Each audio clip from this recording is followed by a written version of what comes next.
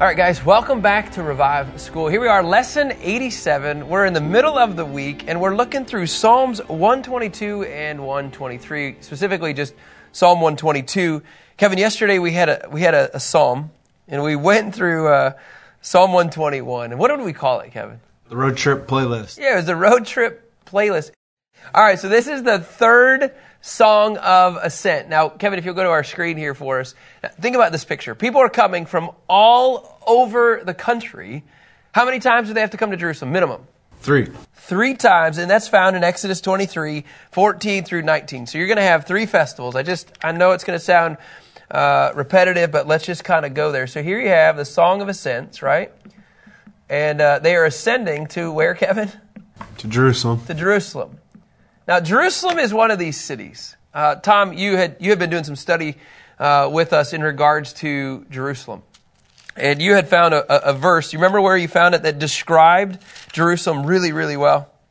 Is that Psalm 132, 13, 14? Psalm 132, 13, and 14. So now think about this. Everybody, at least 3 times, we're going to come back to this about why they're going, but 3 times they're coming to, you can call it whatever you want, the mothership. They're coming to the base. Like, this is where it all started. And so people were excited to come. But why Jerusalem? Why the city of David? Why Zion? And well, Psalm 132, 13, and 14, it says this: "For the Lord has chosen Zion. He has desired it for his home." Verse 14, "This is my resting place forever. I will make my home here because I have desired it." Now, I have had a couple of meetings with some friends in the Dallas area, and rightfully so, good questions about why Israel? Why Jerusalem? Like, why should we even remotely care? I think these are all valid questions. Well, because I would say this is God's home. Like, this is God's place. If you go back to verse 13, I love this image. The Lord chose this place. He desired it for his home. Like, he could have chosen Richardson, but he didn't. He could have chosen Middlebury. He didn't. He could have chosen Pristina, Kosovo, but he didn't. He could have chosen Moscow, but he didn't. He could have chosen Egypt. You fill in the blank. He probably didn't choose that place. He only chose one, and it was the city of Zion. He chose Jerusalem. And I like this image because when we're talking about what we're talking about, 3 times he has everybody in Israel, by the way, make pilgrimage. By the way, there's going to be 3 festivals, the minimum of age of 20 years old. I need all of you guys to come. So Kevin, if you would you go to Exodus 23, 14 through 19? 3 times a year, I need you to be singing. I need you to be praising the Lord. Remember, God is my helper. He's my protector. He's my keeper. And he is my preserver. I want you to have this image 3 times. This is what I'm doing in your life. And I love this. It says, celebrate a festival in my honor 3 times a year. I'm in Exodus 23 now, verse 15. Remember, he says, observe the festival, of unleavened bread. The reason I think I want to just keep saying this is we don't understand which festival they're going up to at this time. We just know it could be one of these. And so, by the way, you're to eat unleavened bread for 7 days at the appointed time in the month of Abib because you came out of Egypt in that month. No one is to appear before me empty-handed. Make sure you're bringing some food. And then he says this, here's the other festival. Observe the festival of harvest. Observe the festival of Pentecost, right? The festival of weeks. And then he says, it continues on. Here it is with the first fruits of your produce from what you sow in the field. And then the last thing he says is, I want you to observe the festival of ingathering, also known as, Kevin, do you remember what that one's called? The booths? Yeah, tabernacles and booths. And why is that important? Because of all that God has done. Every one of these situations, God has shown up. So 3 times a year, he says in verse 17, all your males are to appear before the Lord God. I want this to have the mentality, because David, this is a Davidic psalm. Could I even just say a Davidic song, right? A song of ascent. There, here he is. I want everybody to come. And so David this is coming from his language. And if I can just go back to this picture of, really quick, what Tom referenced in Psalm 132, because I think this is really key. God desires to have his resting place here. Well, if that's God's resting place, why wouldn't we want to go there? You feel like you're experiencing his presence. And that's what David is saying, you guys. In the two verses. And I like what Warren Wiersbe says. He says, hey, look, what you see in the first two verses is that you see David saying there is a heart for God. So on this journey, as you're singing, he says, I rejoiced with those who said to me, let us go to the house of the Lord. Our feet are standing within your gates, Jerusalem.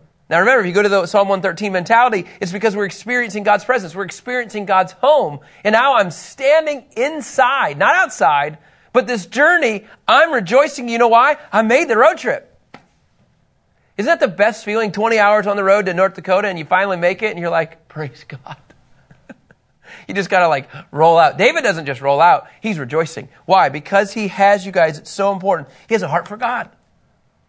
It's just a cool picture. And I think for me, this house of the Lord, Kevin, what is he talking about? What is the house of the Lord that he's talking about? Be the temple. Yeah, it would be the temple. But not the temple that Solomon would have built. It would have been the temporary. More of the tabernacle mentality, right? There's different languages of what it would look like, but yeah, absolutely. Can you go to 2 Samuel 12:20? It says in 2 Samuel 12:20, then David got up from the ground. He washed, he anointed himself. I like that. Isn't that cool? He anointed himself. That's another whole theological. Changed his clothes, went to the Lord's house, and he worshiped. Then he went home and requested something to eat, so they served him food and he ate. So David actually, this was a normal thing for David, right? To experience God's presence actually in the Lord's house. Now there's this this theological discussion about Psalm 122, because he says, I rejoice with those who said to me, let us go to the house of the Lord. So what he's implying is there are people that can't go.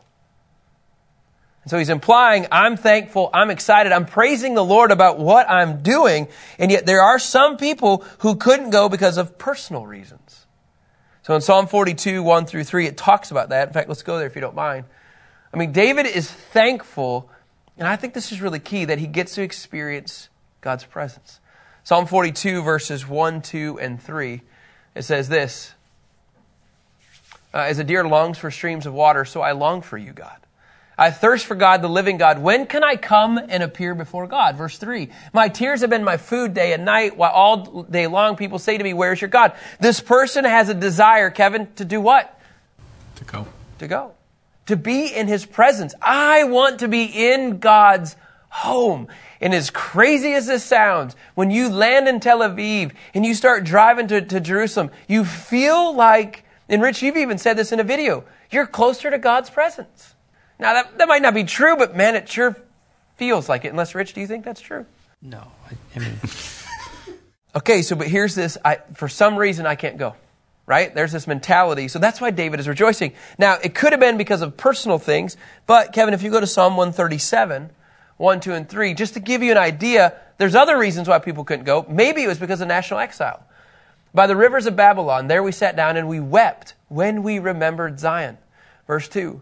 There we hung up our lyres on the poplar trees, for our captors there asked us for songs, and our tormentors for rejoicing. Sing us one of the songs of Zion. Have you ever experienced an incredible moment with the Lord, and you long to just be back in that place? Does that make sense? Like you have this memory, this moment. It was like a touch from heaven. Well, in this case of Psalm 137, this wasn't a personal deal. This was a national deal. They could not go back to Jerusalem. And so they're just saying, hey, sing us a song. One of those songs that you used to sing. And I think it's an image that David says in verse 1 and 2, because he has a heart for the Lord, he gets to experience the house of God. Do not take it for granted. Our feet, it says in verse 2, are standing within your gates. When you walk through the Jaffa Gate of Jerusalem today, it is crazy once you're in the old city. You're just kind of like, this is real. The little stones, the little bricks on the ground, like this is old. They're all smooth, aren't they, Rich? Yeah, they get pretty slick. I mean, really, Psalm 91 really is if it rains, that's for you. You don't want your feet to slip. And I just think it's an incredible picture. It's almost like, and I love this, what MacArthur says, and this is such a cool picture. It's almost like David has a childlike enthusiasm with these words. It's almost like a sense of near unreality that creates this mood, like, I'm here. You know, I love when Laura's like, she's like, sometimes I think you act like you're 9 years old, Kyle. You know why? Because when you experience God's presence, and she wasn't belittling me at all. She was just like, there's this inner kid in you that gets like, just giddy. It's just like, wow. And like when you go to other countries to represent the Lord and you get to speak on behalf of what the scripture says, man, it's crazy real. And I think David is like, wow, I'm here in his presence. Why would he allow me? Because he wants us to experience his presence. And so he shifts in the first two verses. It talks about this heart for the Lord, which I have to say, you guys, can I just say, if you don't have a heart for Israel, ask the Lord to give you one. Because in Romans 15:27, this is so important. Romans 15:27 says, if you're a Gentile, you have received a spiritual benefit. In fact, it says this, yes, they were pleased and are indebted to them, for if the Gentiles, that'd be you and I, have shared in their spiritual benefits, we have actually received a spiritual benefit from the Jewish people, then they're obligated to minister to Jews in material needs. We have, because of Jesus being Jewish, the scripture says, guess what? We are obligated to take care of the Jews. Bless them. No strings attached.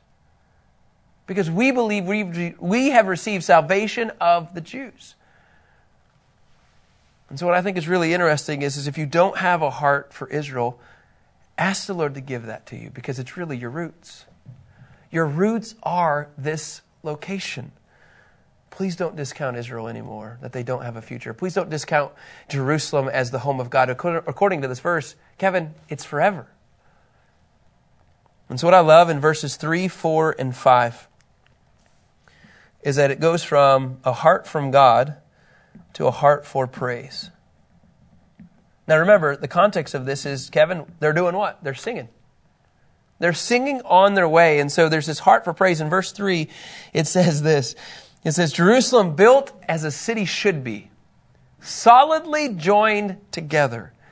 Now, Kevin, in the time of David, right? I mean, it wasn't that big of a city. But how did David get the city? Well, they snuck in, basically, through the walls in an aqueduct type thing to capture it. So it was known as a tough-to-capture city. Can you go to 2 Samuel? I want to read this. 2 Samuel 5, 6 through 10. 2 Samuel 5, 6 through 10. Scripture says, the king and his men marched to Jerusalem. Okay, this is David. Against the Jebusites who inhabited the land. And the Jebusites had said to David, you will never get in here. I mean, they're talking about Jerusalem. Another name is Jebus. You'll never get in here. Even the blind and the lame can repel you, thinking, David can't get in here, in verse 7. Yet David did capture the stronghold of Zion, the city of David, verse 8. He said that day, whoever attacks the Jebusites must go through the water shaft to reach the lame and the blind who are despised by David. For this reason it is said, the blind and the lame will never enter the house. Verse 9. David took up residence in the stronghold, which he named, I love it. He named it after himself, the city of David. He built it up all the way around from the supporting terraces inward. And then finally in verse 10, David became more and more powerful, and the Lord God of hosts was with him. So David and his men clearly captured the city, Kevin, by fighting. They came in with this battle. And then he says in verse 3, it's built as a city should be, solidly joined together. He says in verse 4, where the tribes, Yahweh's tribes, talking about the 12 tribes, where the 12 tribes go up to give thanks to the name of Yahweh, this is an ordinance for Israel. I mean, this is such an incredible picture here. Like God's command, you're being commanded to go up 3 times. We've already talked about this. And what are you supposed to do? You're supposed to give thanks for God giving us this city. This whole giving thanks mentality. I don't want to pass this really quick. Scripture just talks about this, and it's talking about making a public declaration. You're giving a public statement, and you're saying, praise God, we thank you for giving us this place. So you have a heart for God, and then at the same time, you have a heart for praise. I don't know what it is, but there's something about that praise mentality that if you view this, remember we talked about the differences in Psalm 119 about how do people believe. If you're a legalistic believer, you actually really don't get into the praise. But if you view this as a servant and a guide for you, you actually see it as freedom. And so when it says sing a song or dance, you actually are like, hey, praise God. Why? Because you're not bound to what people think of you. You're not bound to this religion. And so David is just saying, hey, by the way, I'm giving praise because look what God has done for us. Finally, in verse 5, to keep this praise mentality, it says there, thrones for judgment are placed. Thrones of the house of David. You see, Jerusalem, this is kind of a cool picture here, and Nelson's commentary describes it this way. Not only was Jerusalem the central place of worship, but it also became the site where civil judgments and decisions were made. In other words, the religious and the civil issues truly closely intertwined in the law of God. Like, this was the hub. And I think it's fair to say today, Jerusalem still serves as the hub. President Trump moves the embassy from Tel Aviv to Jerusalem. And what happens? People get excited or people hate it. By moving the embassy to Jerusalem, the United States was actually making a statement. We believe that Jerusalem is the eternal capital for the Lord. We believe that this is true. We actually believe that we want this place to be the center place of all the world. That's what we're saying. Crazy enough, not many countries are willing to say that. And I'll just tell you, it will get interesting with time. People will have their disagreements. They will actually argue over Jerusalem. Today, in fact, we've even heard this. The United Nations, they did a vote a year and a half ago that said the Jewish people never had the Temple Mount. Well, if the United Nations says that the Jewish people never had the Temple Mount, you know what they're saying? The Word of God, the lamp to our feet, the light to our path, is not relevant. That's what they're saying. And so there's this fight over Jerusalem. Because really what you're saying is, if you're fighting over Jerusalem, you're saying, is the Word of God true or not true? That's what you're saying. It's a battle over good and evil. There's no way around this, you guys. The fight that is over this place, and right now, just so you know, the Arabs actually, the Muslims actually have control on this upper place of the Temple Mount. This is the Temple Mount. The Arabs actually, the Muslims actually have control of this. But the Western Wall, who has control of that, Tom? The Jews. The Jews. So you have this crazy tension. Jewish ownership of the Western Wall. Then you have the Muslims up here. Can you imagine, we've said this before, somebody having ownership of a roof? And when you walk out, the tension that there is tension. You walk into Old City. You have 4 quarters. I mean, it's just kind of like a pie. You know, it's kind of like this. And all of a sudden you have the Jewish have 1 quarter, the Christians have 1 quarter, the Arameans have 1 quarter, and the Muslims have 1 quarter. And guess what? They all want it. They basically all want a stake in their claim. And so that's the bigger picture. And so that's why it transitions to a heart for God. We want to come be in the presence of God. We want to praise God. But oh, by the way, we got to be praying. You have to have a heart for prayer. And that's where this famous verse that so many of us have heard, so many of us have prayed for, in verse 6, it says, pray for the peace of Jerusalem. Like, this is actually a word from David. Please pray for the peace of Jerusalem. Because, by the way, everybody wants this land. Everybody wants this city. And he says, pray for the peace of Jerusalem. May those who love you prosper. May there be peace within your walls, prosperity within your fortresses. Because of my brothers and friends, I will say, peace be with you. Because of the house of the Lord our God, I will seek your good. Okay, let's begin to unpack this whole praying for the peace of Jerusalem. I've heard anything you can imagine about this. Well, let me just tell you this. After David, David takes over the city. David is so prophetic in what he writes because, by the way, he knows the tension here. After David came in 2 Samuel 5 and took over Jerusalem, do you know how much fighting went on afterwards? Let me just give you some lists of battles. Remember the whole Saul and David deal? The whole, like, it doesn't stop. So David has these mighty men, right? And there's these special training. And then David has these constant conquests, 2 Samuel 8. Then you have the Ammonite rebellion in 2 Samuel 12, Absalom's rebellion in 2 Samuel 18. There is this tension in Israel and even within Israel. How about Sheba's rebellion in 2 Samuel 20? King David avenges the Gibeonites. Now all of this might be around Jerusalem, but it's all based on Jerusalem. It's like who gets control is what really everybody's after. That's really what we're saying. And then the battles of the divided kingdoms between Judah and Israel. Kevin, it was nonstop. Israel's king ambushes Judah in 2 Chronicles 13. How about in 2 Chronicles 14? Ethiopian's army, greater than 1 million, attacks Judah. It's like everybody is fighting. 2 Chronicles 20. King Jehoshaphat's army of Judah, remember they worship and they sing in the face of the battle? King Ahab's Israel battles with Syria in 1 Kings 20. Honestly, you can just go through the list. And this is going to sound super, maybe a too big of a picture. But I believe all of the fighting in Israel is because of Jerusalem.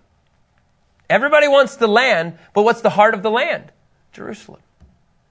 And so David prophetically even says, pray for the peace of Jerusalem. Now, Rich, you and I, we know the end story. We know that there's not going to be tangible peace in Jerusalem until the Prince of Peace comes back. There's always going to be this fighting and this tension. And so let me just I want to flip my notes over here a little bit, okay? Like this is the mentality, okay? It's ironic that Jerusalem actually means city of peace. But it has been fought over history more than any other city in the world. So David at that time senses it. And guess what? We should really sense it as well. Look, I'm not a historian. I don't claim to know all these facts, but I did print out a list of these fights. So in 1948, Israel actually declares their independence. So they fought from 47 to 1949.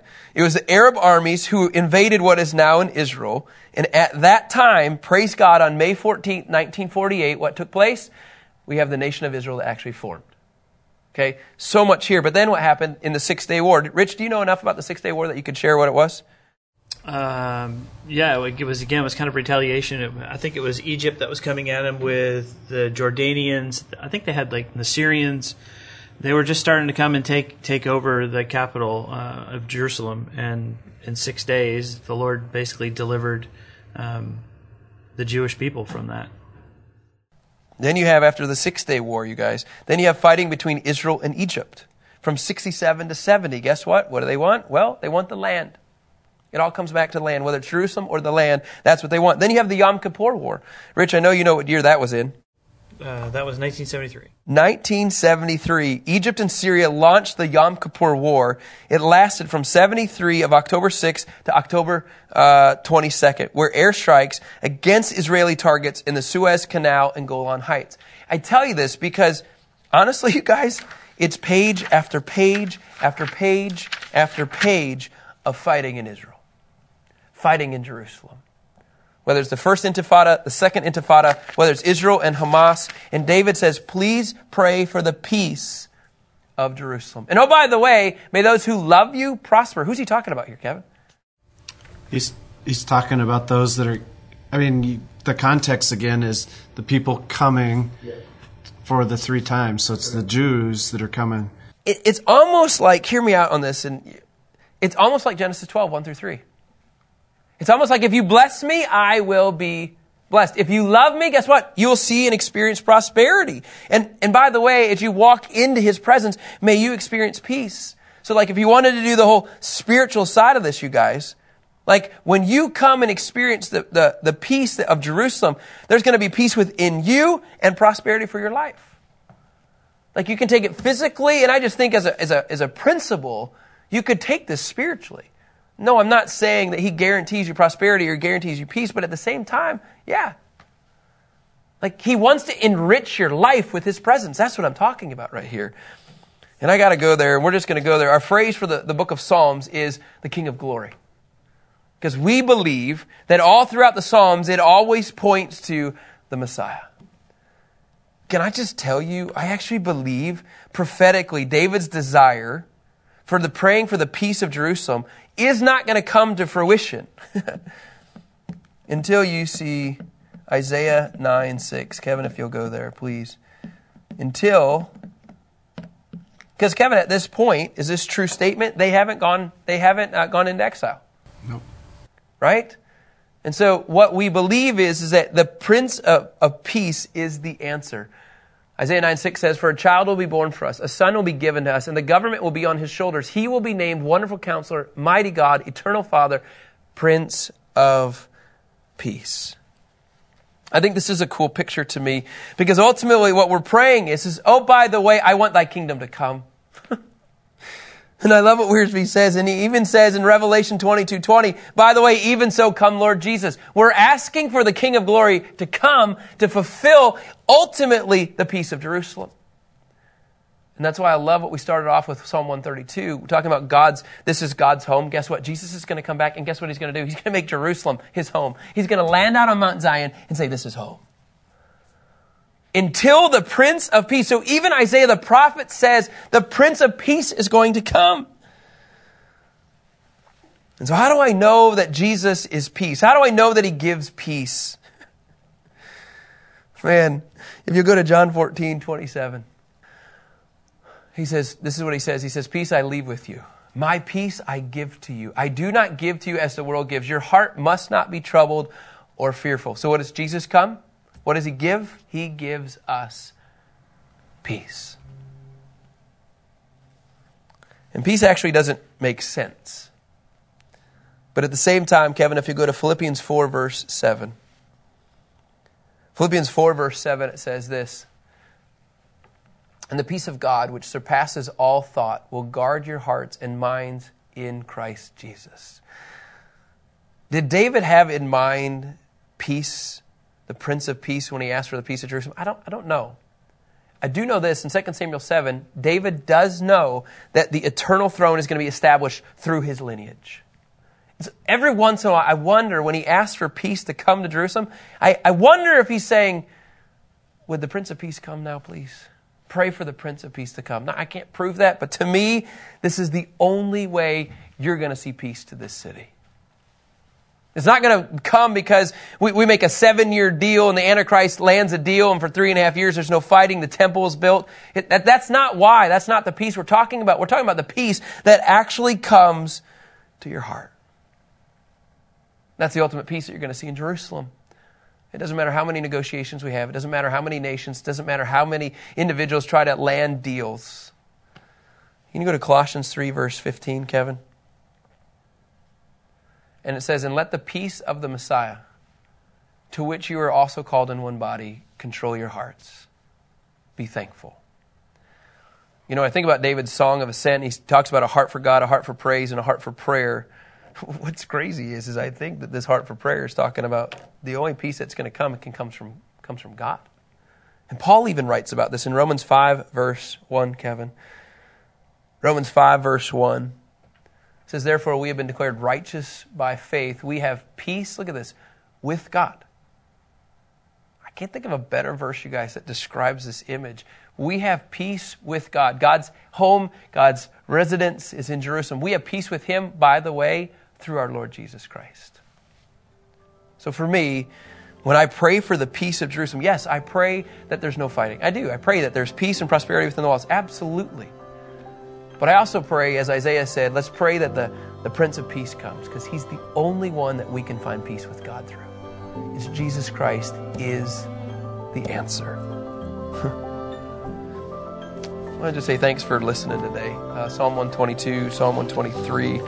There's a lot here. I challenge you guys to ask the Lord to give you a heart for this city. To give you a heart to praise him, to give you a heart to pray for the city, because ultimately what you're doing is you're praying for the Prince of Peace to come to that community. And then when he comes to that community, guess what happens? The whole world changes. All right, guys, have a great day, and we'll talk to you tomorrow.